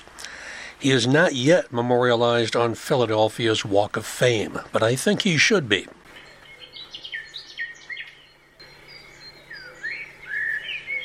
I've got 2 quick stories for you from Laurel Hill East. Usually when I combine the cemeteries in a podcast, the older interments are at East and the newer ones are at West. It's almost exactly the opposite here. Leonard Hubbard, original bass player for the Roots, better known as Hub, died early last year. His prime property is in Section S of Laurel Hill East, not far from Harry Callis, Frank Furness, and Henry Charles Lee. Laurel Hill has a policy. We're not supposed to talk about people until they've been gone for 5 years. And as much as I like the Roots, I've only heard them play twice, once at the North Sea Jazz Festival in Rotterdam. When they perform live, they sound like a group that is releasing music rather than playing music. I have not heard it that very often when I have attended concerts. Maybe Weather Report, George Clinton and P-Funk, Ustad Zakir Hussain. They sound like they're releasing music, and that's the way the Roots are. But nonetheless, this 75-year-old white guy will not spend clumsy minutes trying to talk about the hip-hop and rap scene in Philadelphia, about which I know nothing. I even bought Questlove's autobiography, Mo Meta Blues, and it didn't help much. So Hub will go on a back burner. Still, I can't help but play one of his solos in which he quotes a fellow Laurel Hill East resident.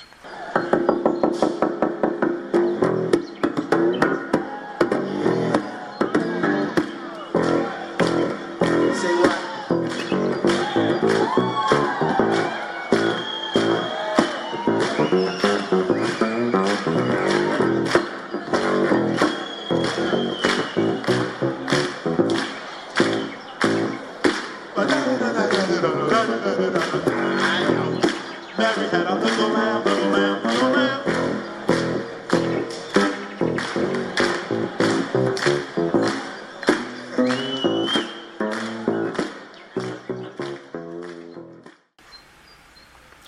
Phebe Blessington is a different story. She was quite young when she died, only 30. She was on an upward trajectory with her music and her career when she was struck and killed by a careless driver on her way to a gig in Warminster in 1997. Fortunately, she made some recordings, which her family has made available for free download from the website www.phebe, that's PHEBE.org. From the Kentucky coal mine to the California sun, Bobby shared the secret of my soul. Oh, kind of weather, everything we done, your Bobby baby kept me from going. One day I was near to see the Lord, let him see the way. He's looking for that home and I'll be fine, I said, but I'ma trade all my tomorrows to just one single yesterday. Baby's body next to mine. The rain, I'm just another word or nothing left to lose. And I'll... Phoebe's mother, Valencia Tamraz, was born in Baghdad in 1939. She came to the United States in 1960. She married Ronald Francis Blessington, and Phoebe was born in 1966, one of 4 children. Phoebe was named after an aunt, Phebe Blessington, who had died the year before at age 35. Her name means the Shining One, and almost all of the information I have about her comes from either her website or her obituaries. She started singing young. Her performing career started on the TV show Al Albert's Showcase in her mid-20s. Phoebe was in a duo with her good friend Brian Varhelyi, and they developed a huge following, especially in South New Jersey and at the shore. Brian had been playing in a group called Arthur's Museum. The duo became the house band for Barsky's Morning Show on Y100 Radio. Is an awful lot like me. Don't cry out loud, just keep it inside. Learn how to hide your feelings. Fly high and proud, and if you should fall, remember you've almost had it all.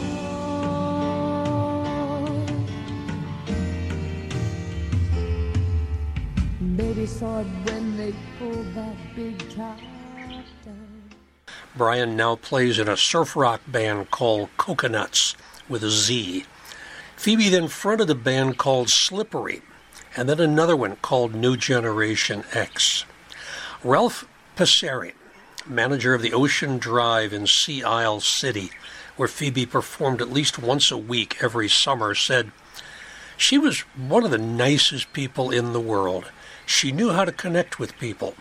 She meant something different to everyone she knew. She might have had a conversation with someone for 20 minutes 3 years ago, and it made a difference in that person's life. She really affected everyone she came in contact with." Jimmy Kane, owner of Jimmy's in North Wildwood. People liked her so much because she liked people. She was a sweetheart. As a person, she was tops. She was a warm, nice person, someone you always wanted to be around. You held my hand when it was cold, when I was lost. You took me home, gave me hope when I was at the end, and turned my lies back into truth again. You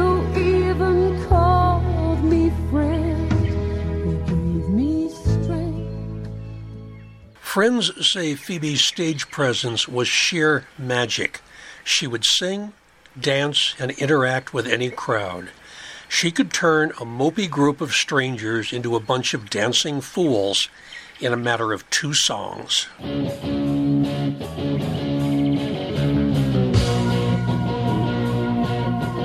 you like my shoes? These are my cool root beer shoes.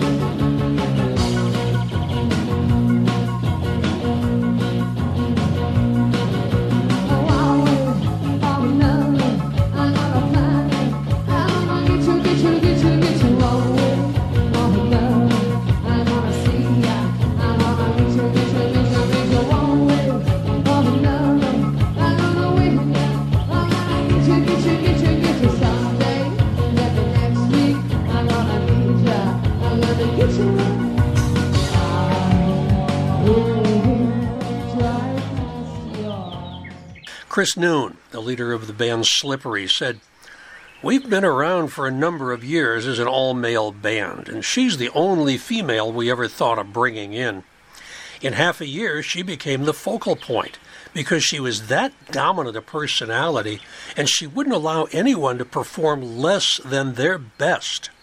She always said she would never shortchange an audience, and she didn't.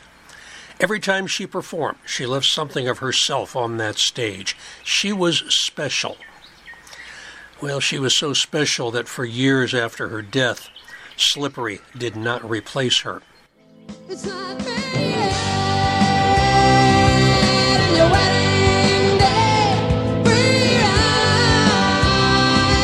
when you're already paid good advice that you just didn't take. And who would have thought it figures? Just thought play it safe, was afraid to fly. Phoebe was killed on 17 May 1997 while crossing a street to go to a gig in Warminster. Her father died 5 months later. Her sudden, traumatic death at age 30 left a lot of musicians and friends shaken and grieving. She was laid to rest in the Tamraz family plot at Laurel Hill East in Section Y. Other relatives are interred not far away in Section X. She had no name on her gravestone for many years, until her mother Valencia died in 2015, and then both names were inscribed. Her charitable organization, Phoebe's Helping Hands, which she and Brian started in 1994, raised more than $20,000 for charities such as the Leukemia Society of America and the Children's Miracle Network while she was alive.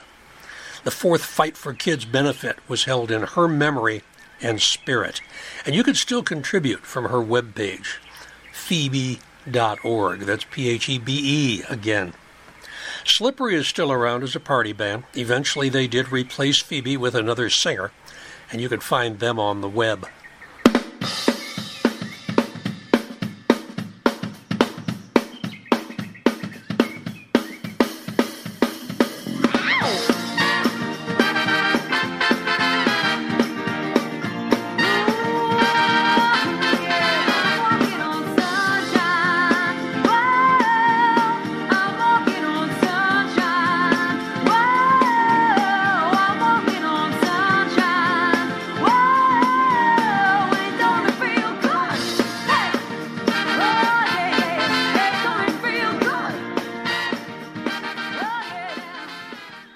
And Phoebe's music is available for anyone who wants to listen from the website her family has kept up for the past few decades. Here's a good one for you to listen to when you visit her gravesite. When we've been there 10,000 years, bright shining, shining as the sun, we've no less days to sing God's praise than when we first begun.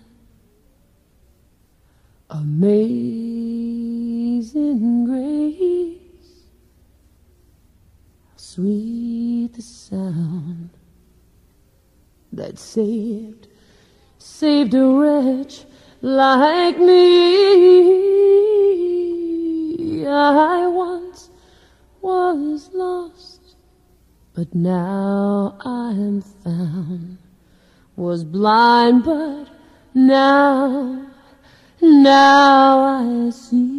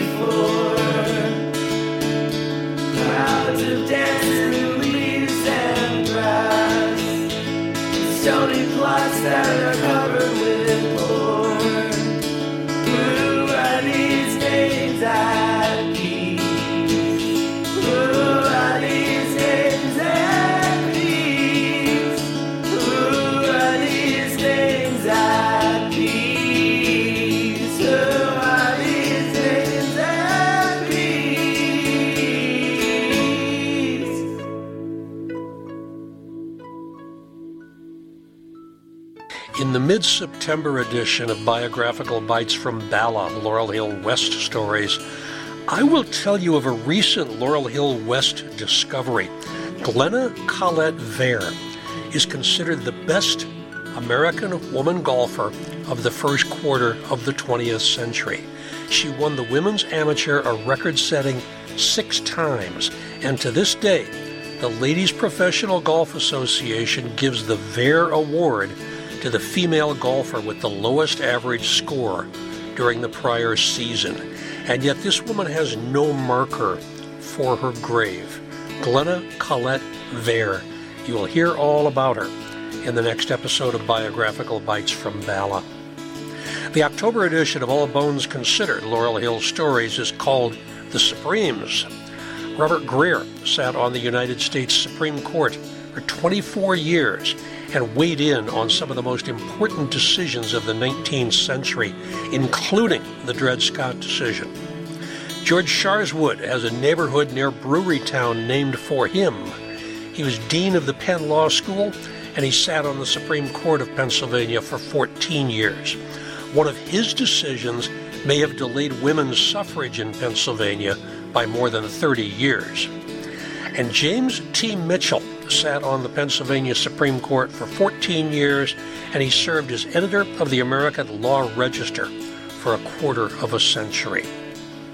Laurel Hill East is located at 3822 Ridge Avenue in the East Falls section of Philadelphia. It's an easy walk from the bus stop at Ridge and Allegheny, where SEPTA buses R1 and 61.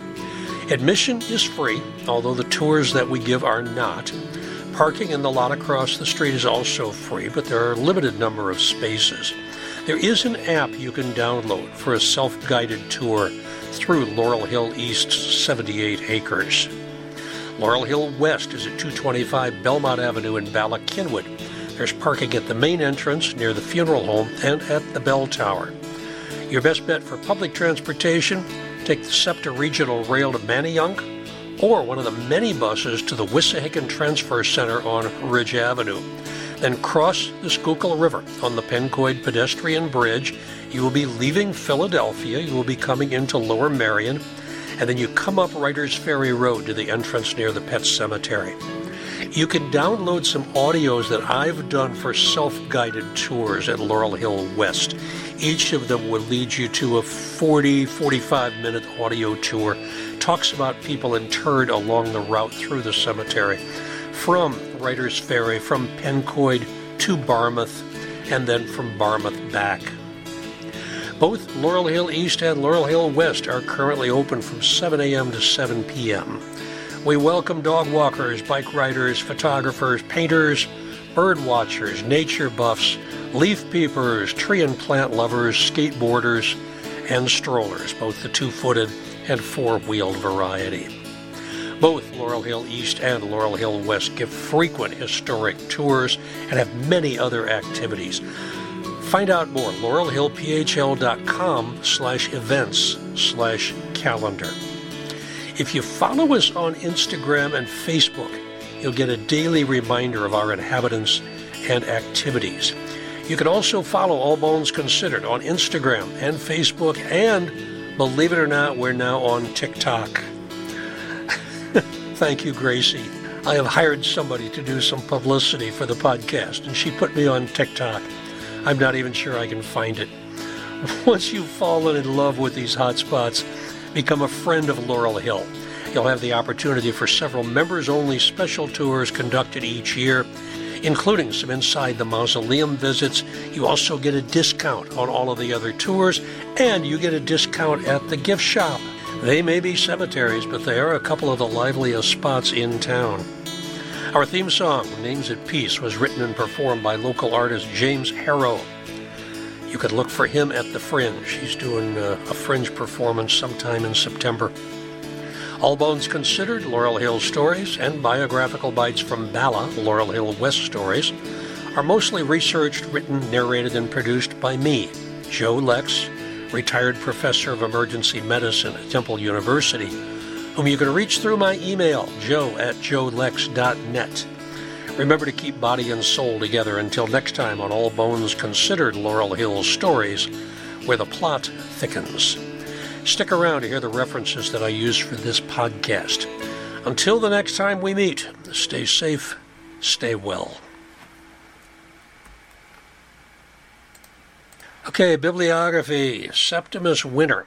Numerous newspaper articles. Plus, I did read a little bit of his Cogitations of a Crank, which was published posthumously, a collection of poems that he wrote and was published by William C. Cleghorn. I believe Cleghorn was his son-in-law or his grandson. I forget which. But most of the information from Sep Winner, I actually had to go down to Delaware to read this. I couldn't find it in any local library, but the University of Delaware had a copy. It's called Septimus Winner, 2 Lives in Music by Michael Remsen.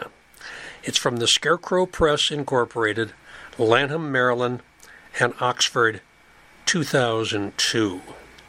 For William Kirkpatrick, again, it was mostly newspaper articles, although there is this intriguing article from 1945 called Not So Far Away in a Manger, 41 Settings of an American Carol.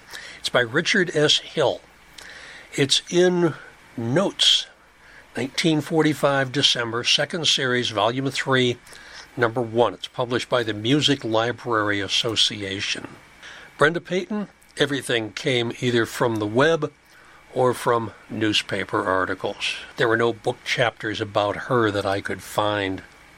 Leonard Hubbard, I didn't really say that much about him. I did try to read Questlove's autobiography, More Meta Blues, but he barely mentions Hub. So, as I said before, I'm going to save Leonard Hubbard. I'm going to save Hub for a later time. Phebe Blessington, information came from her website and from newspaper articles. Also, I sent a copy of the script to her sister, and I'm waiting to see if she will make suggestions. Richie Barrett, pretty much everything came out of newspapers. The Wikipedia page on him was helpful also. I did not talk about Sophie Drinker and McEdward Leach. They were in the initial plans. It didn't work out. We'll talk about them later. Besides, they are both more musical scholars than performers. Okay, I hope to see you around the cemetery. Stay safe, stay well.